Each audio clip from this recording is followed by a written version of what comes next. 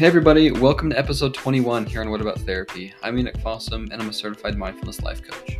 And I'm Austin Ivy, and we are both going to school to be licensed marriage and family therapists here in the state of Utah. In today's episode, we're going to talk about the 3 C's, the thieves of joy, which are criticizing, complaining, and comparing. Let's get right into it. All right, welcome. So, before we begin, I just wanted to give the biggest and happiest birthdays to Austin, because by the time this releases on Tuesday, it'll be his birthday today. Thank you so much. 1 year older and wiser too, maybe. Happy birthday to you. That's going to sound so good. That was great. Yeah. So he's going to be a bit older. The big 2-3. 23, which is awesome. Lots of fun. Okay, anyways, are you going to do anything fun? Got a work party. They're giving out some prizes. And like for your birthday? You know, I know. Christmas. it's just the regular Christmas party. Okay. It's like they're giving out a bunch of prizes, so maybe I'll win a TV or something. So Otherwise I quit. So anyone listening from my work, you better give me the TV or I quit. So, yeah. It is his birthday, so yeah. He deserves it. I'm just kidding. Please don't fire me. So yeah, like you heard in the intro, we're talking about the thieves of joy. Just 3 things: criticizing, comparing, and complaining. Yeah, it's gonna be a good one. This is something that I learned a little while ago from someone that I respected a lot. He was a church leader of mine and just taught me a lot of good things. And I've implemented these into my life a lot, and I've noticed a big difference in the overall well-being of my mental health as I avoid these 3 things. So, and I thought we'd like to share it with everyone else and how you can implement it into your life. And the first one is criticizing. And this is a big one that I have found myself being a huge culprit of over the years. It just typically involves judgmental thoughts or words or anything towards another person that is directed to, I guess, improve their behavior in a way that you think would be better. And I think we all have an idea of what criticizing means to us. I don't really need to put a specific definition to it, but everyone kind of knows what it means to be critical of another person in an unhelpful way, because there's always the constructive criticism that everyone needs. If you talk to any football coach or any manager, supervisor, anything that has leadership over other people, constructive criticism is a very helpful thing. It helps a person grow. It's helped me grow over the years. But that judgmental criticizing of other people is what we're kind of be talking about with this right now. And what I've found, at least for me, is that criticism of other people typically fills a person with anger and hate towards the person that you're criticizing. And when we start nitpicking other people and their flaws and the things that they're doing, it's easy to find everything wrong with them and then start to be filled with bitterness towards them. And when you're filled with bitterness towards someone, you just, at least for me, I can only speak for myself, of course, when you're filled with that bitterness in general, mental health typically starts to go down. And we're going to talk a little bit about how it actually affects the brain with some of the other C's that we're going to be talking about today. But I guess looking at it from an anecdotal standpoint, criticizing can really fill a person with anger. And anger is not an emotion you want to be filled with, typically. At least for me, I don't want to be filled with anger. Me either. Doesn't feel too good. But that's something, again, that it really bothered me over the years. Something I've had to get a hold on. And as we start to focus on, like, noticing it, I guess, is the first step. Yeah, yep, recognizing it. Yeah, it's like with any addiction or anything, you got to recognize that you're doing it. Yeah. Because for me, after I learned about this from that church leader, he started pointing these things out. They called them the thieves of joy. I started to find them in my life, and I started noticing it a lot more. That when you start criticizing other people, it feels a little bit different. Like, it's almost like that bitterness is, for me, it's like palpable. That's what I always say. Like, you can feel the bitterness when someone's being really, really critical. I started to notice that within myself. That when I start criticizing someone, I almost feel like a fire in, like, my ears. And that's not a really good place to be, at least in my opinion. Yeah, I feel a fire more in my chest. Yeah. Or in my head. Like, I just want to blow up. Yeah, it's like a it feels like a fire, literally the fire. Yeah. And so there are really 2 main reasons for criticizing, reasons that we criticize. And one is for better performance. Like, if you are a boss, if you're a manager, Or like Austin was saying, a lot of coaches can criticize without giving constructive criticism, Mm-hmm. which, is very hurtful and damaging. And the other is to lift yourself up at someone else's expense. So by putting people down, we tend to feel better about ourselves, which is, I think, it's really fascinating to me that when we hurt other people, I guess, even physically, you could say, when we demean people and put them down, it gives us a sense of like, oh, I'm in power. That gives us a sense of meaning, a sense of purpose, and whatever. I'm sure we can dive into that in another episode, but I think that's just really interesting. Those are the two main reasons: better performance and to lift yourself up by putting them down.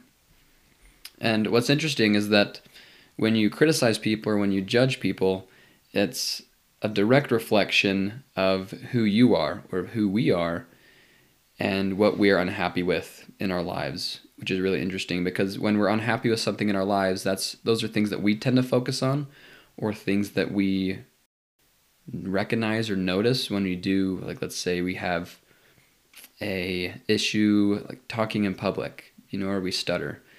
And that's whenever we stutter, we tend to notice that a lot because that's something that we are insecure about or embarrassed about. And so when others do it, you focus on that and criticize them for that because it can make you feel better about that same thing that you're struggling with. Yeah, criticizing could be like one of the, at least for me, it is one of the most popular ego defenses that I use. If anyone knows anything about like the Freudian defense mechanisms, it could be characterized in one of those defense mechanisms that we use to protect ourselves and our own like mental state. If we can criticize other people and almost project our problems onto them, like if again, like Nick was saying, like they stutter a lot, they're really bad at public speaking, and let's say I'm also really bad at public speaking, and I point out, wow, that person's really bad at speaking, they're stuttering a lot, that sounds really bad.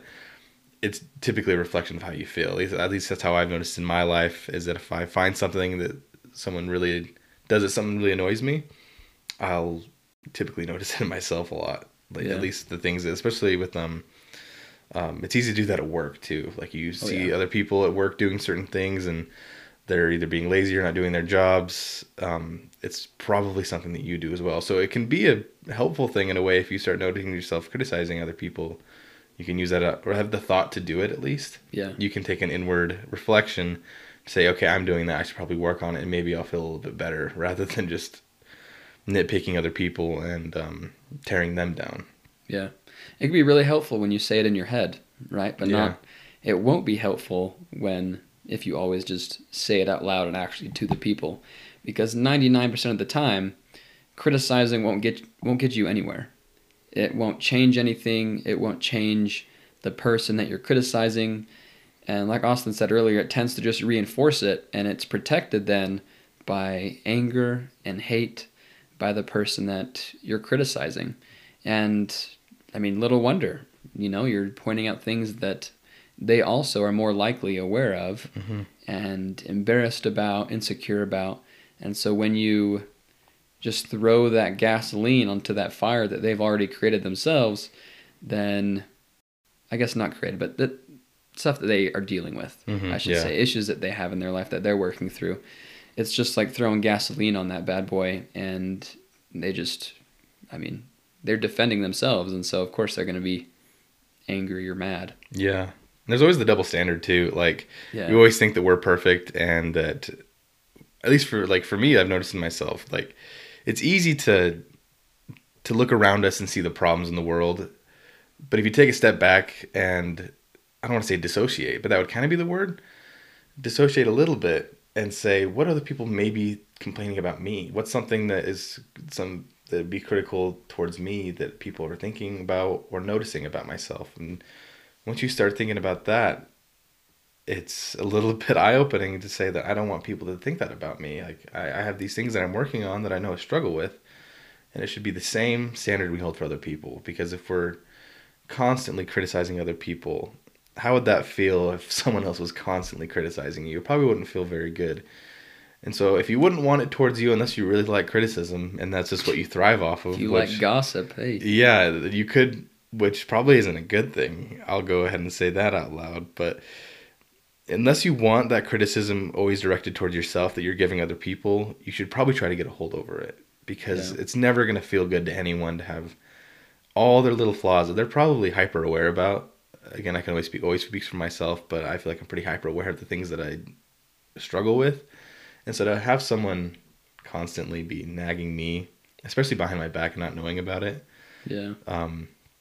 not the best feeling in the world. So these and all these things that we're going to be talking about today, they're all natural things that we all just turn towards as like a defense mechanism, as a thing to kind of make us so feel good, as an ego defense. And so becoming aware of it and try to start noticing it in your life will be the secret and the key. And you're not wrong if you do these things, any of the things we're talking about. Right. You're normal. Yeah, you're just a human if you're doing these. Yeah. And so if you weren't, I'd be curious if you were actually a robot, because everyone does these things. Yeah. Unless you've been working on it for quite Yeah, some which time. would be awesome. Yeah. But yeah, that was my little 2 cents about that last part. But cool. yeah. That's perfect. The Buddhists have something called right speech, and that's part of it. Right speech is not criticizing others, not judging others, not talking behind people's backs, and there you go. So we all need to practice right speech. Yeah. It can be a benefit us a Buddhist. lot. Now, the opposite of criticizing is encouragement. And I think when you encourage people and focus on their strengths, then that is what you start to see, and they start to perform and act better. Mm-hmm. I forget what it's actually called. It's a different like paradigm, you could say, when I think it's just the expectancy theory. When you expect people to do or perform at a certain level, Oh, the expectancy effect. Yeah. then that's what you see. If you expect them to see or to perform low, then they will perform low because that's what you're seeing. But on the other hand, if you expect them to perform high, then that's what you start to see. I think Stephen Covey talks about it a lot in his 7 Habits of Highly Effective People, where effective managers and bosses, they all expect their employees to perform at a high level, and they do, and that's what they see. And the statistics really do show that in the businesses, which is really interesting. So when you focus on people's positives, then most of the time first of all, that's what you'll see are their positives, and then they will start to, I think, act in accordance with how you expect them to be. So if you're always criticizing them about their flaws and magnifying those, then that's simply how they're going to start, I guess, acting in a sense in ways that could magnify those flaws or those things that they're currently struggling with.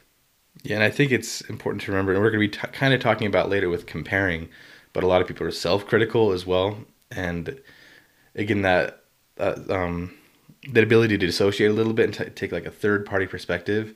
If you're being really hard on yourself and criticizing yourself a lot, it's going to have the same effect on yourself criticizing others as if you were to criticize yourself, if that makes sense. Like the same bitterness and angry feelings that you have towards other people when you're criticizing them a lot is going to happen to yourself if you're criticizing yourself.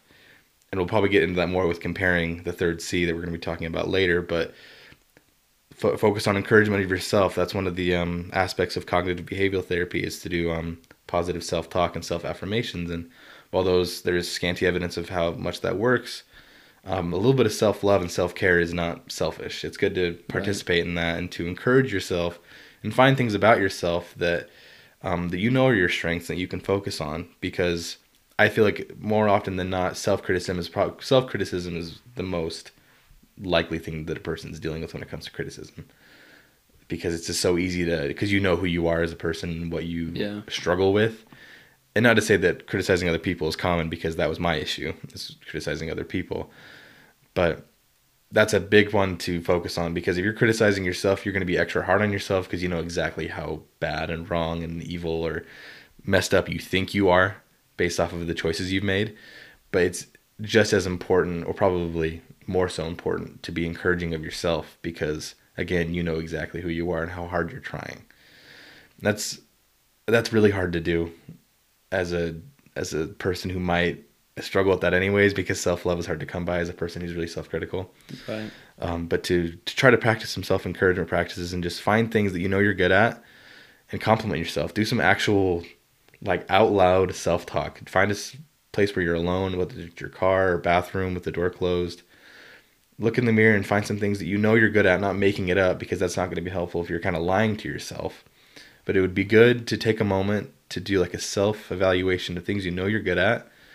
Encourage yourself to keep doing it and keep working at it. And if there's things that you feel like you're struggling with, talk to yourself as if you would talking to someone that you love. And say, hey, you're struggling with this.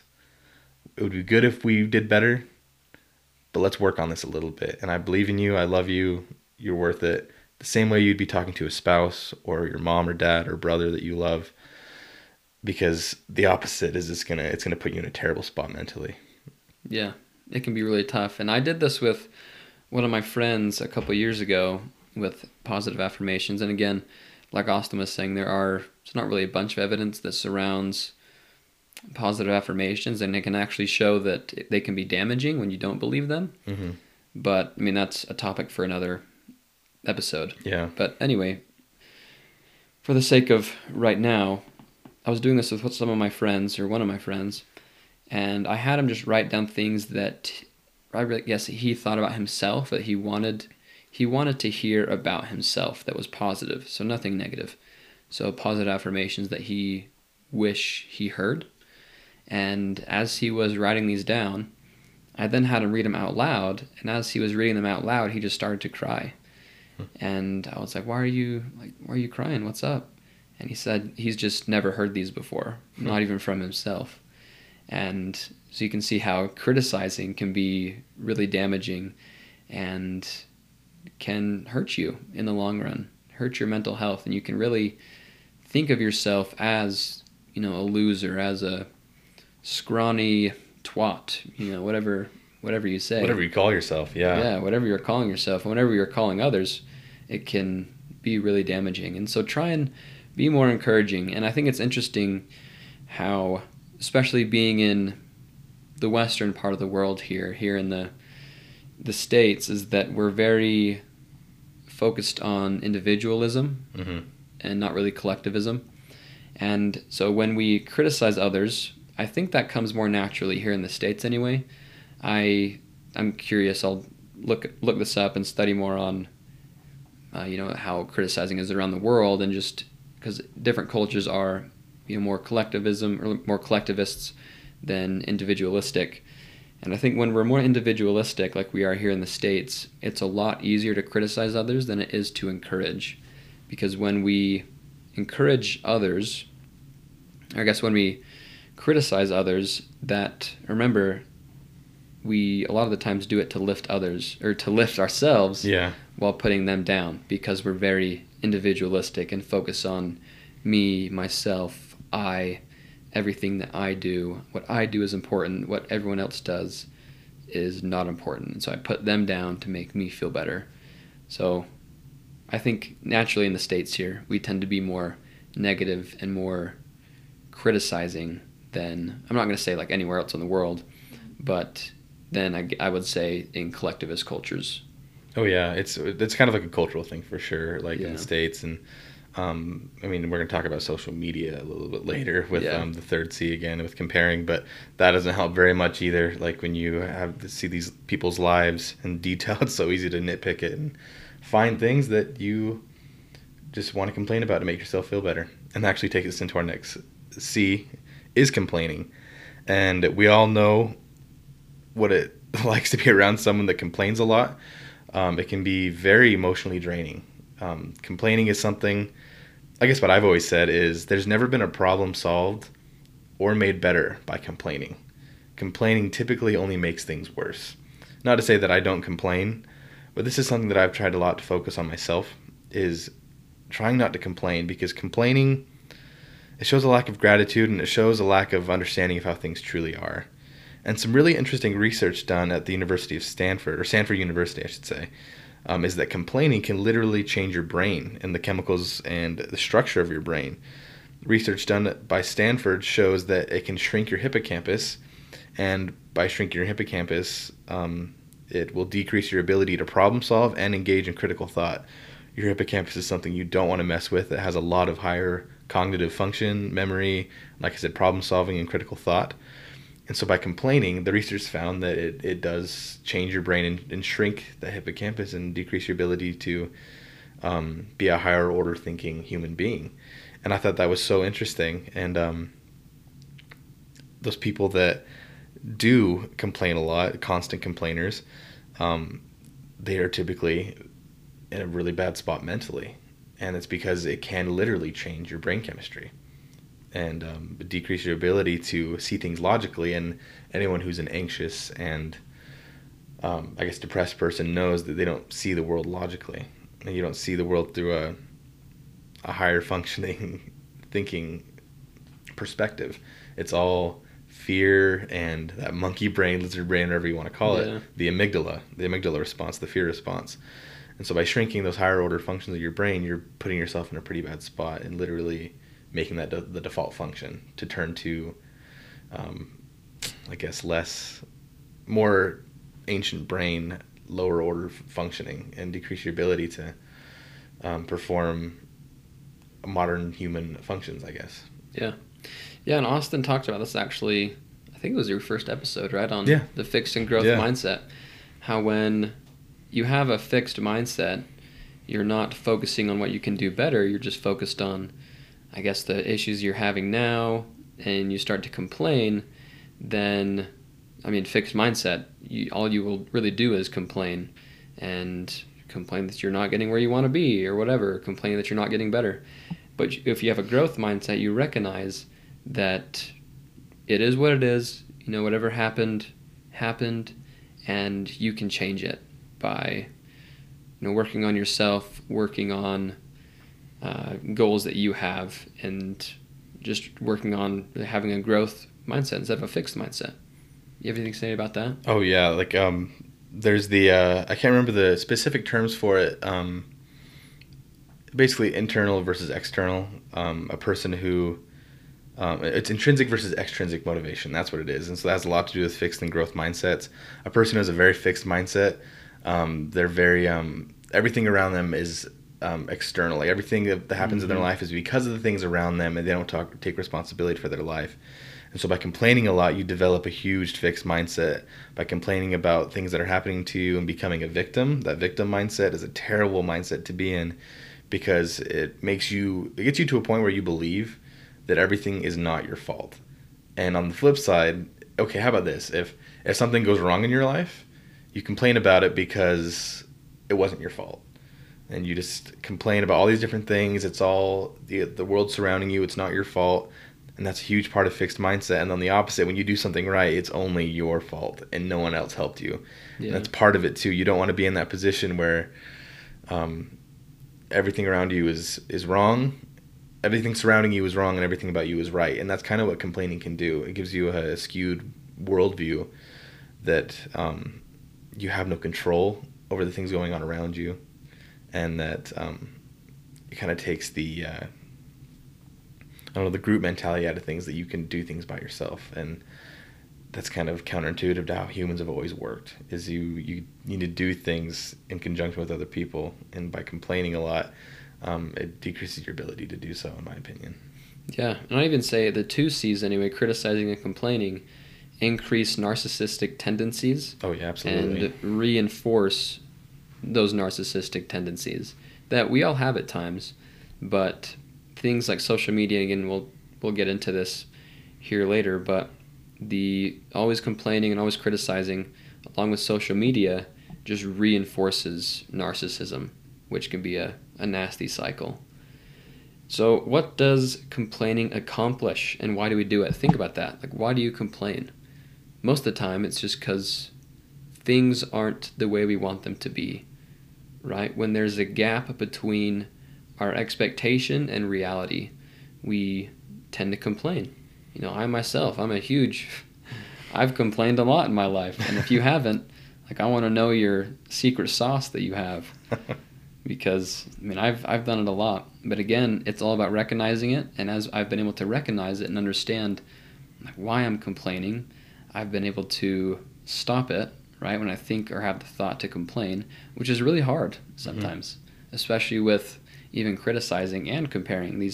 All 3 C's, they can be really hard. They are really hard to stop, especially when you've been doing it for years, especially if you've grown up in an individualistic culture where it's all about you, it's all about me, then stopping those things that are just have come natural to us can be really hard. Now, we also complain when we want to bond with another person, which is interesting. Complaining can be a bonding mechanism. It connects us with others when we have a mutual dissatisfaction. So if you, I'm sure almost all of us have had an experience where we both didn't like someone. Mm-hmm. Or, you and a work buddy, you're like, oh, look at Charles over there. Okay, sorry if any of your names are Charles. I'm not talking about you. Charles over there is like, do you hear about this raise he just got? That's so stupid. He doesn't do anything. He doesn't deserve that raise. Does that sound familiar to anyone? Sounds familiar to me. Yeah. Maybe not those exact words, but something along those lines. And you have a sense of bonding with that person. I'm not sure if oxytocin is released when you complain with other people. Interesting, yeah. I mean, that would be something to look into. I wouldn't be surprised either if it is, because oxytocin is the bonding chemical.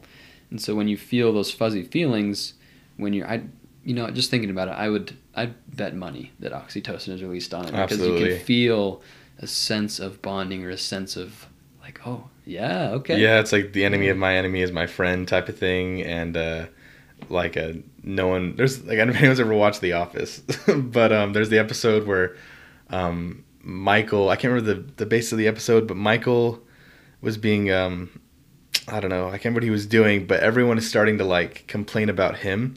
And at the end of the episode, it says, nothing brings a group together than complaining about someone else. And like it's like a bunch of kids complaining about the lunch lady. And then he says, well, the lunch lady is actually my best friend. But anyways, that doesn't matter. But that's kind of what happens. And like if you've ever seen that episode, that everyone starts complaining about him and they start to bond together as a group. I think it's after when the two branches merge and they're complaining about Michael.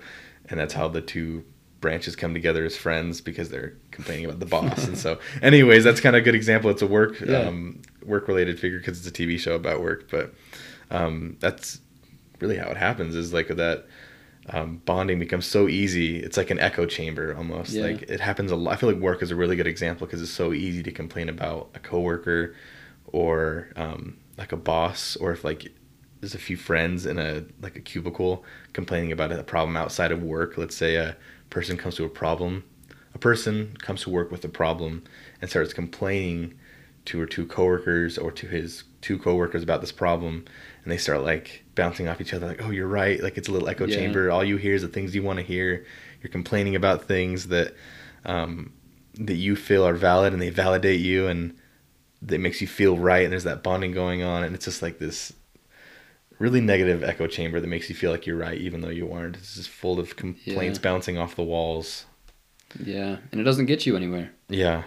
And that's another reason why we complain, is for validation. We want to seek validation from other people, and when we are validated by other people, like, if you go to work and you complain about your wife or you complain about your husband, and your work buddy's like, oh yeah, dude, she shouldn't have done that, or yeah, he's such a twat. I'm like, I don't know why he's doing that. Yeah. Then they're validating your negative feelings, which are unhealthy in the first place, but they're just reinforced. And you go back home that night, and those feelings of negativity are reinforced towards your significant other that you were just talking bad about all day. And do you think that's going to make your relationship any better? I don't think so. Mm-mm. And the thing with that too is that, at least this is anecdotal, of course, but when you go to tell a story at work with your coworkers about a spouse, let's stay on the same subject. If you go to complain about your spouse to your coworkers or to a friend, whatever the situation is, you will probably change the story to match your narrative. Oh yeah. And so if you got an argument about laundry or something like that, is something harmless, I guess. It doesn't have to be harmless, but you complain about something, you're going to tell the story from your point of view and in a way that makes you sound better to your coworkers, because you don't want to come off as the bad guy to your coworkers. So you're going to tell the story in a way that matches the narrative that you want them to hear. And they're going to, of course, agree to that because they like you and they want to keep you as a friend, unless they really appreciate you as a person and they try to dig deeper and see if you're actually the problem. A good friend will probably not just agree with you no matter what. They're probably going to try to help you. Yeah. A good friend will let you know when you're wrong. Exactly. Yeah. And it's really easy to, even if you are a good friend, it's really easy to just be like, yeah, man, you're right. Like, you're not a bad friend if you do that, but it's good to be aware and I guess notice when you're just validating. It's good to dig deeper, but that's what happens when we tell stories to other people. They want to maintain that relationship with you, and of course they're going to agree with you and tell you the things you want to hear, and they're just doing that naturally. That's an okay thing to do, just because that's what humans do. Is we want to maintain relationships and avoid confrontation. And you're just going to go home, like Enoch said, with those feelings of validation, and now you're going to think you're in the moral high ground because you have these people that agree with you, and your spouse probably did the same thing, and so now that just turns the volume up on the argument because you have allies on your side. It's like in World War II, like the Allies choosing sides, the Axis versus the Allies. The heat got turned up a little bit because now there's other people involved, and you have, well, my coworker said this about you and thinks you should do this. When in reality, the problem should be taken to your spouse, which is a whole different episode topic with like communication with your spouse and good argument, or I guess a good conflict resolution within marriages. But that's what happens when you complain to other people. Is it's just a huge echo chamber that tells you what you want to hear. Yeah, and in the future, actually, we may have a special guest on to talk about pillars of communication. Yeah, and how to have a good, healthy conversation with people that you care about. So stay tuned on that one. Stay tuned. It'll be fun. It's gonna be a good one. And what's interesting here is that when we talked about how complaining may release oxytocin, what's dangerous here is that too much complaining actually releases a chemical called cortisol. And cortisol is the main stressor hormone, the main stress chemical. So when you're stressed, cortisol is released. So when you complain too much, cortisol levels become higher. Therefore, you are more stressed, which makes sense because if you complain all day, again, about your spouse or about problems that you're having at home, then you go back to those problems without actually resolving them and you only complain about them, then little wonder why, cortisol is higher, why you're more stressed, is because you're not focusing on the problem. You're focusing on, the problem that you have with it. Yeah, so you are focusing on the problem. You're not focusing on the solution. You're just you're putting a magnifying glass on the problem just by constantly complaining about it. And I think it's good to bring up that there's nothing wrong with venting. Like that's one thing that I wanted to focus on, is that there's venting and then there's complaining, and venting is very healthy. If you have something in your life that is really bothering you, it's good to not ruminate on it and to just constantly be thinking about it. And so that's kind of the essence of therapy, is going to someone that is a third party, impartial person that will listen to you and give you feedback on what you're saying. But what I've found in my research in my own personal life is that the difference between venting and complaining is venting is just how you feel about a situation. You can't control how you feel a lot of the times. So it's good to externalize that and talk about it with someone that you care. Talk about it with someone that cares about you. And then the opposite side, the complaining, is typically involved with judging and criticizing other people. So comparing and criticizing are very closely linked, because complaining is it's basically just another form of criticizing. It usually involves something like it involves judging, like ingratitude. What would be the word for that? Ingratitude, I guess. Ungratefulness, and bitterness towards someone or something or a situation. When venting is, I really feel this way about, like, this person did this at work and I really didn't like it. You're talking to your wife or husband about that. That's a really healthy thing, as long as they're not reinforcing negative feelings that you have. And just, again, that echo chamber. It's good to vent, but it's not good to complain. And I think we all kind of know the difference between the two. There's a nice gray line in between the two, where complaining is just full of negative energy and it makes you feel worse and it makes the other person feel worse. Like, if you've ever been around someone that just complains a lot about their life, it's emotionally draining. Energy vampires. It's energy vampires for sure. But then if you've ever been in a conversation where someone is just venting about a problem that they have or a situation that they're really struggling with, it can be very, like, talk about oxytocin. Yeah. It can be in both the complaining and the venting. But when you're listening to someone about a problem that they really care about, and it's a really constructive conversation, there's nothing more beautiful than that when you're trying to build a relationship, when you're two people talking about something that they're having a hard time with. And that's something that I wanted to focus on. So if you're listening to this saying, well, I complain a lot, try to, I guess, differentiate what is venting and what is complaining in your life. Because keep venting to people that you care about, but don't complain. Try not to complain. Yeah. That's something I really wanted to point out the difference of. Yeah, and I think we can give an example here, a little role play. Yeah. Not necessarily a role play, but a little example of a role play. So you could talk about the same problem, but talk about it while complaining or talk about it while venting. So we'll stay on the subject of parents or of a couple, let's say. And let's just say there's an issue between the couple, like finances. That's a big one that's a big problem for a lot of people.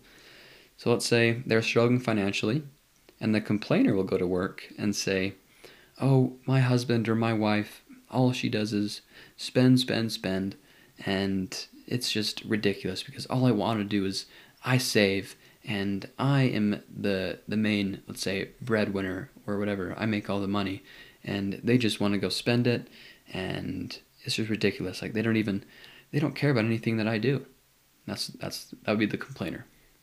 Now, a venter would say something like this: like I'm struggling really hard right now with finances, with my wife or with my husband, and I do recognize that they also want to do their best to save and to help in the relationship, but they also want to spend money on other people for the most part. They want to make other people happy. They want to, like, it's the holiday season right now. They want to buy a lot of people gifts. And it's just hard for us right now to balance that out. And I'm not quite sure what to do. Yeah, I think there's the really good difference in that is that the complaining typically was making yourself the hero and the other person the enemy. Mm-hmm. But the venting was just an overall situation update. Like, this is what's happening, and try to focus on the positives. Like, focus on the positives of the behavior of the person that you're venting about. Like, if it is the husband who's spending a lot of money, and you could say, point out the reason why it is the holiday season, and they come from a family where buying gifts was a big thing, and try to focus on the positives of the situation, even though it's that positive is turning it into a negative. Like, the behavior is based in something good. They want to make other people happy. The culture of their family was buying gifts, or again, this is just the anecdotal situation, but again, the complaining typically it's making you the hero or the victim of the situation, and the other person the enemy or the problem of the situation. And so just try to focus on that in your lives. Am I painting myself out to be the hero or the victim? And if so, it's probably complaining, and maybe try to rephrase the way you're talking about it, because even just the words that you use will affect your mood and your overall mental health, because there's certain words and certain, I want to say energy, but there's certain vibes that sound super hippie, but there's certain feelings that come with talking about certain things with certain words. And the way you frame conversations when you're venting or complaining, I should say, it again, the energy vampires, the emotional vampires that just suck the energy and happiness out of a room when you're just using certain words and phrasing things in a certain way. And if you want to try to focus on venting a little bit more, focus more on gratitude, because talking about the opposite of complaining is gratitude, being grateful for the things in your life, even if it's negative. Going back to the situation with the spouse who spends a lot of money, be grateful that they care about other people enough to want to buy them gifts instead of just being a Scrooge and super apathetic towards other people. And they want to, the fact that they're spending a lot of money typically represents that they care about people. And so be grateful for that you have a spouse that cares so much about other people. Every situation will have something to be grateful for, no matter how bad it is. There's always something good to be pulled out of a situation. You might need to use little teeny tweezers to pull it out because it's so small, but there's always something to be grateful about something that you're complaining about. There's always something to be learned, because the power of gratitude is very, very powerful. And from my understanding, like you found, it's like clinically proven that gratitude is helpful for mental health, right? Yes, that's what I was about to say, is how the university, or Stanford University, I don't know what way what to call it, yeah. University, Stanford University, where they did the study on complaining, how that does shrink the hippocampus, and has these other negative effects. However, they also did a study where, and this credit is totally goes to Andrew Huberman, who does the Huberman Lab, I believe his first name's Andrew. I mean, Professor Huberman. There we go. There you go. But they did a study on gratitude, and it actually turns out that gratitude does the complete opposite of complaining. It actually expands the hippocampus and has all these positive effects on your brain. And he was saying that we are inherently unhappy creatures, unhappy beings. And for the most part, I think that's true. I think the natural man, if you want to call it, is an unhappy, judging complainer.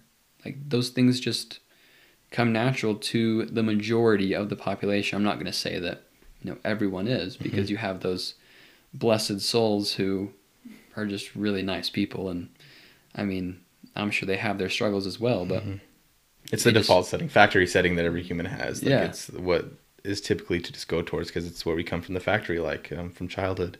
It's so easy to be this way, coming from narcissistic childhood to be this way. Yep. Egocentric, narcissistic children. That's what every child is, Yep. is a little narcissist. Yep. And because that's So how true. they kind of need to be. But that's a whole different thing. But Yep, we'll talk about that in another episode. yeah. But gratitude is very important. And a simple way you can start is just a gratitude journal. And although the studies done by the Huberman Lab, I'm not sure if that's what his podcast is called. I don't know if his lab's really called the Huberman Lab, but makes sense. The study found out that yes, having a gratitude journal is helpful, and it does have positive effects. It's not like grandiose, whatever you want to call it, not super effective like a lot of people think. That was my go-to when thinking about a gratitude practice is, I'll just wake up in the morning and write down things I'm grateful for. Yes, that's good. However, they found out that the best thing you can do to literally rewire the network in your brain to be more happy, to be naturally happy, and to go away from complaining, criticizing, and comparing is through stories, is thinking of times when either you received something, you received gratitude, or when you gave gratitude. And you can also read, it doesn't have to be your story, it can be anyone else's story. So if there's a story that really resonates with you about someone receiving gratitude from others, or about them giving gratitude, then that has a really powerful effect over time on your networking in your brain to make you really a more inherently happy person instead of going to those default settings which tend to be negative. You can be naturally a happier person. You got to tamp down the neural pathways a little bit and create the path of least resistance, because for a lot of people the path of least resistance is that complaining and comparing, criticizing. That is the path of least resistance because it comes from childhood as a default setting for most people, of course. There's some people that are different, but it takes a lot of work to do that. But once you do it, it can literally change your brain to have the default setting be gratitude or encouragement. And as we get into comparing, what we can do to make that positive thing the natural path of least resistance. And so it takes a little bit of work, but it's totally possible to change the networks of your brain just the way complaining changes the networks of your brain. Which takes us right into the last C, which is comparing. And comparing typically is, in most cases when it comes to other people, it's not a very helpful thing at all. Comparing one person to another, one person's success versus to another person's, or your own success, is never going to be helpful. And there's a lot of reasons why. But the biggest thing that people do is comparing one life to another, and social media does this. I compare huge. my accomplishments to someone else. And for a person, this can do so many negative things, because then you see, typically when we compare ourselves to other people, you're comparing their best case scenario versus your worst case scenario. Or you see them as especially on social media, you see them as exactly the way they want you to see them. And then you compare that to your situation, and you typically only compare it to the things that are really bad about your situation rather than the opposite, because that's the default setting again, is to see the bad parts of your life rather than the good things and being grateful for what you have. And so when we compare, it's easy to say, wow, who am I as a person? All these people have accomplished so many things. What have I accomplished? I'm so far behind, especially with like money or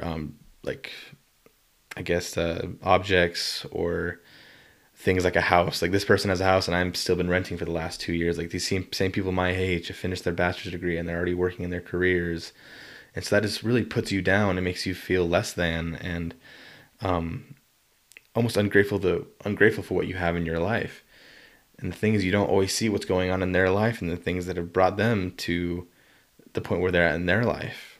And so one thing that I really love, and we've talked about him a lot on the podcast, is Dr. Jordan Peterson, best-selling author and clinical therapist out of Canada. In his book, 12 Rules for Life, he says, this is rule number 4 from his 12 Rules for Life, that the only fair comparison a person can make is to the person that they were yesterday. And so, again, natural default setting is to compare to other people because you want to match the status quo, keeping up with the Joneses, of course. But that's such an unfair comparison when you compare to other people and even to yourself, comparing like 10 years ago who you were or comparing yourself to this future idealistic self of who you think you want to be. Yeah. And so if you want to make comparisons in your life, it has to be to the person who you were yesterday. And that's the only thing you can compare yourself if you want to stay away from the negative connotations that come with comparisons. Yeah. And I think as I've been growing up, I used to think or heard a lot that life is a race, you know? Mm-hmm. But we also heard that life is not a sprint. It's a marathon. However, I also disagree with that because I don't think life is a race at all. When we do get into this racing mentality, even if it's a marathon, like I don't know about you, I'm really competitive. I want to win. Mm-hmm. I don't care if I'm in this for the long run. I want to win. And so when we look at life as a race, that still, promotes comparing because, oh, so-and-so's back there at the starting line and I'm, 5 miles in, even if it is a marathon, whatever. So why would we compare when life isn't a race? Because it's really not. And this is a paradigm shift that I've had to make in my life that's been really hard, but it's been really rewarding as I have been able to change it. And that's the abundance paradigm, where we get into these habits of, oh, so-and-so has a house. There's not going to be, another house for me because so-and-so took the last one or whatever. We need to get into this abundance paradigm where there is enough for everyone to even do the same thing if we wanted, and that's something that's really started to change my life and to make me more of a grateful person is to realize that I don't need to compare myself to what other people have, or if someone, like a really good example is how Austin and I are going into the same field.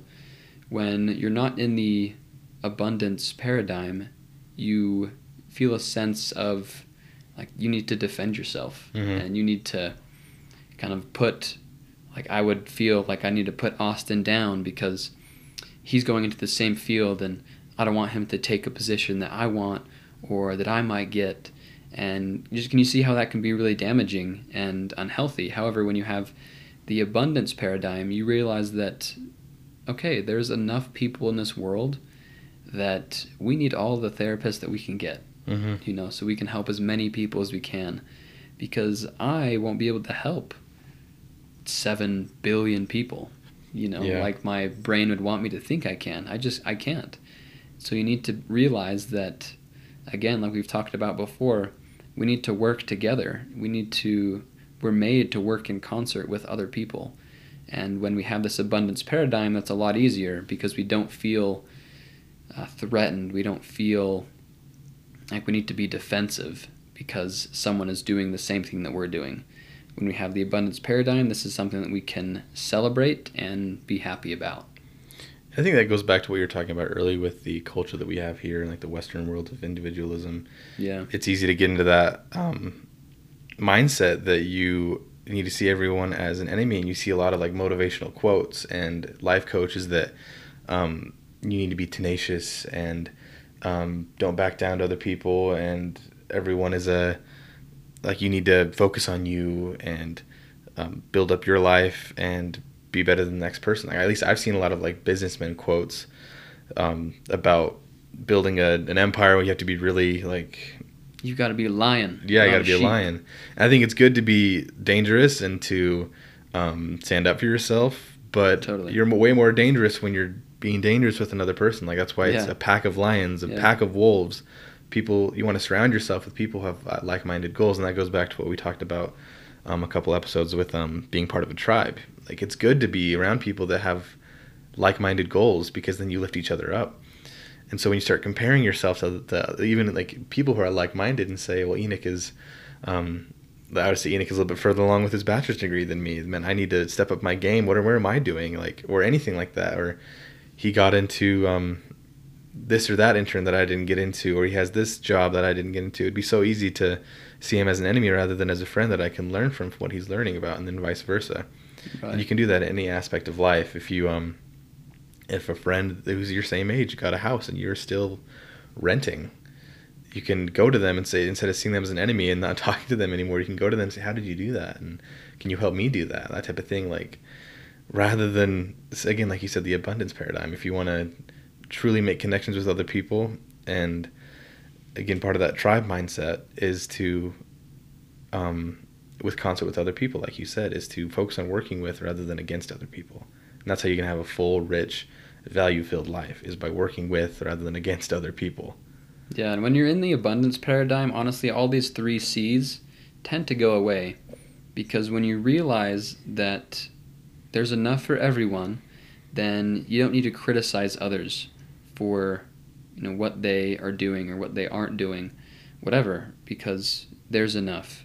And it makes encouraging other people a lot easier, because most of the time when you're not in this abundance paradigm, when you're in the complete opposite, when you think that there's not enough, then when you want to encourage someone, say, oh, dude, like Austin, I hope you have a lot of success in therapy, then do I really mean that?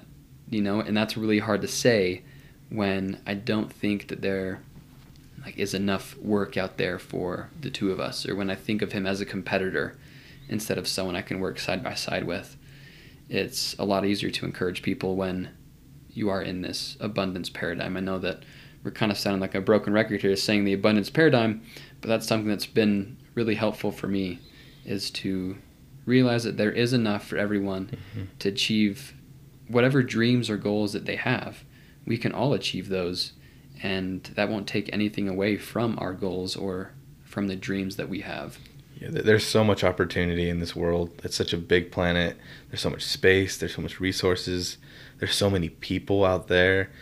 And by comparing yourself and seeing each other like as less than or greater than, again, that's another comparison that's unhealthy, is comparing yourself to someone and saying, oh, I'm much better off than them. Yeah. That's almost more so, that's probably more detrimental than it is to say that you're less than them, because then you have this superiority complex and you treat them. Narcissism. Yeah, that's what and that's not a trait you want to have. And so it's good to see the world as it is, and that is that we're all so different. There's so many opportunities. That each human is so unique. Every family that we come from is unique, and that background, that culture from that family, the state that we live in, the country you live in. Everyone's life is so beautifully unique. To make any sort of comparison is typically very wrong, and it defeats the beauty of humanity, and that is that we are so different. Mm-hmm. And so by making comparisons that this person's more pretty than me, or they're skinnier, or they're stronger, or they're smarter, or they make more money, they're probably doing the same thing to you, but in different ways. Everyone's making comparisons. Yeah. And so it's so natural to make that comparison. Again, talk about default settings. That's a narcissistic trait that we bring from childhood. It's easy to compare and say that person's toys are cooler than mine. And we bring that into an adulthood and we say that person's house is bigger than mine. Yeah. And it's just always good to remember that we're all so unique. And it's made that way from a divine standpoint. We're all meant to have this unique life and to live it the way that we're living it, rather than trying to live it the way that other people are living it. And to always compare yourself to who you were yesterday and become a little bit better every day towards your goals and your values. Because that's the only way that you're going to keep yourself from driving yourself crazy.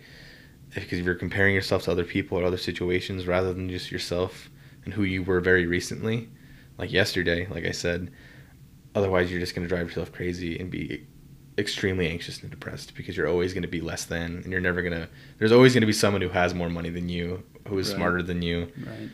But when you look at yourself and who you were recently, you're always going to be able to improve upon yourself, because you can't control other people. And that's really what it comes down to, is focusing on improvement in ways that you can control. Because you can't control other people. You can control who you are and who you're becoming, and focusing on your goals. Because we all have that unique life that we can control.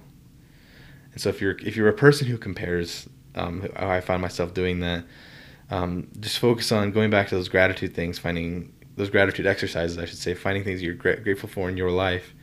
And then again, creating goals strictly based off of what you want out of life and not what other people are doing. Because that's a huge proponent of acceptance and commitment therapy, is living in accordance to chosen values. And those chosen values can't be other people by comparing to what other people are doing. They're called socially compliant goals. What other people expect of you and what you think other people are doing, so you need to follow the status quo. Yeah. So if you want to avoid those anxious thoughts and feelings, that depression, focus on things that you want out of life, and then put on the blinders and just work towards your values and your goals, and you'll avoid those terrible feelings that come with unfair comparisons. Yeah, I agree. And if you do struggle with comparing, I would recommend taking a break from social media. Absolutely. Because that's literally all social media is at this point. I'm sure that, the goals and what social media was trying to accomplish in the beginning was just connection, staying in contact with other people, with friends, family that are far away. But it's just turned into gasoline to the fire of comparing. It really is. And it's turned into an unhealthy thing, social media. And there are studies coming out, like there's something called the thin model, and that is where you see all these, it's mainly in females, where they see all these women that are super skinny, are super fit, have big butts, have the perfect body. Yeah, the ideal body image. Yeah, or, what is ideal? Yeah, put that culturally, in quotations, the ideal body. But all of these are, most of the time, the pictures are manipulated. There's filters. Photoshop. Like, I saw these comparison pictures where there were these like types of pants that made you look skinnier when you had them on, and when you didn't, you could see like more belly fat. And I thought that was really interesting. And not even belly fat, it was just skin. At this point, people are like, "Oh, I'm fat." Like, that's skin. Yeah. And then the idea of fat itself is just like a socially compliant thing. Yeah. It really is. And that's what social media has become, is trying to find what is socially compliant and trying to fit in. And it's become really unhealthy. And so I'd recommend taking a break from social media. Of course, all things in moderation. If you do love social media, it's not a bad thing. However, when you overuse social media and you really start to comparing, especially if that's something you struggle with, then that's when it starts to become really unhealthy and detrimental to you. If you're really anxious and depressed, part of it might be because of your social media use. That's a safe assumption that if you're a person who's really anxious, social media can be used as a coping mechanism, and it usually makes things worse. So I agree with Enoch. If you find yourself in a really depressed moment right now or anxious, do a little fast of social media, maybe 30 days, however long you feel like you need, at least a couple weeks to get yourself almost a detox of those comparisons. Because when you're constantly swiping and scrolling through Instagram and you're seeing these other picture perfect lives of the things that people want you to see, it's so easy to say, wow, I'm so less than other people. What am I doing with my life? Again, comparisons they ruin a person's self-image and overall mental health. So take a little break and focus on gratitude, and focus on the things that you can control. Set some goals and find out what you want out of life. Do some meditation. Listen to the last episode that we did. That's right. Do some mindfulness practices and really try to find out what you care about and start working towards it, because just constantly scrolling through Instagram is just going to make things worse, a lot worse. Yeah, and I think one thing that's really important and a good tool to know, I've talked about this before, and Austin also talked about it in this episode not too long ago, about it's called the double standard technique. It's talking to yourself how you would talk to a really close friend or a family member. So if you say, would I ever tell Austin that, oh, he's too tall, too overweight, he I don't know. Whatever it is. Whatever, yeah, anything negative about Austin, not much here. But would I ever say that to him? And absolutely not. However, we catch ourselves a lot of the time saying that kinds of stuff to ourselves, especially on social media when we compare. I'm not, skinny enough. I'm not fit enough. I'm not this. I'm not that. And that's where the negative aspect of comparing comes from. And so when you just try and practice the double standard technique as you go throughout this week or go throughout, your life. This is a tool you can have forever. Learn to talk to yourself how you would talk to others, and that's how you can overcome those comparing tendencies, and that's how you can also fight back on depression and anxiety, is because it all starts in your head, right? So when you start to realize that you're a normal human being, you don't have to compare yourself to other people. Life is not a race at all. Mm-hmm. You just need to compare yourself to who you were yesterday. Then that's when really life will start to make a change for you. Absolutely. I couldn't have said it better myself. I guess that kind of wraps it up. That's the 3 C's. Like, it's kind of a longer podcast, but yeah. This is like, for good reason, these 3 things, if you focus on these 3 things in your life and you find yourself being really, if you think you're really struggling with like mental health and you are in a bad spot in life, try to find these things in your life. Pinpoint if you're start here. Yeah, these are really good places to start, because like the title of the episode says, they are thieves of joy. And if you're struggling in life, it's very likely that you're criticizing a lot, complaining a lot, or comparing yourself a lot. And so just try to be mindful of the thoughts that you have and the words that you're using with conversations with other people.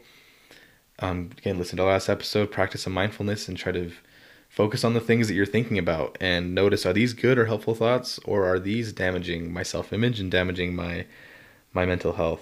And I know this was a longer one and we talked about a lot of stuff, but just it could be simplified down to try to notice these 3 C's in your life and implement some of the things that we've talked about with I guess healing from them, because these are diseases in a way and it's hard to heal from them, and it takes some therapy and some work, but it's worth it to do so.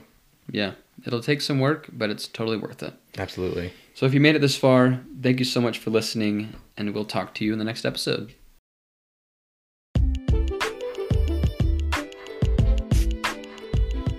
Hey everyone, thank you so much for listening to this episode. If you liked it, please leave a rating and review. That would mean the world to us. That's how we will be able to reach and help as many people as we can. If you know of anyone that could possibly benefit from this episode or any one of our other episodes, please share it with them. You can also subscribe or follow to be notified when our future episodes come out. Thank you for all the support. Until next time.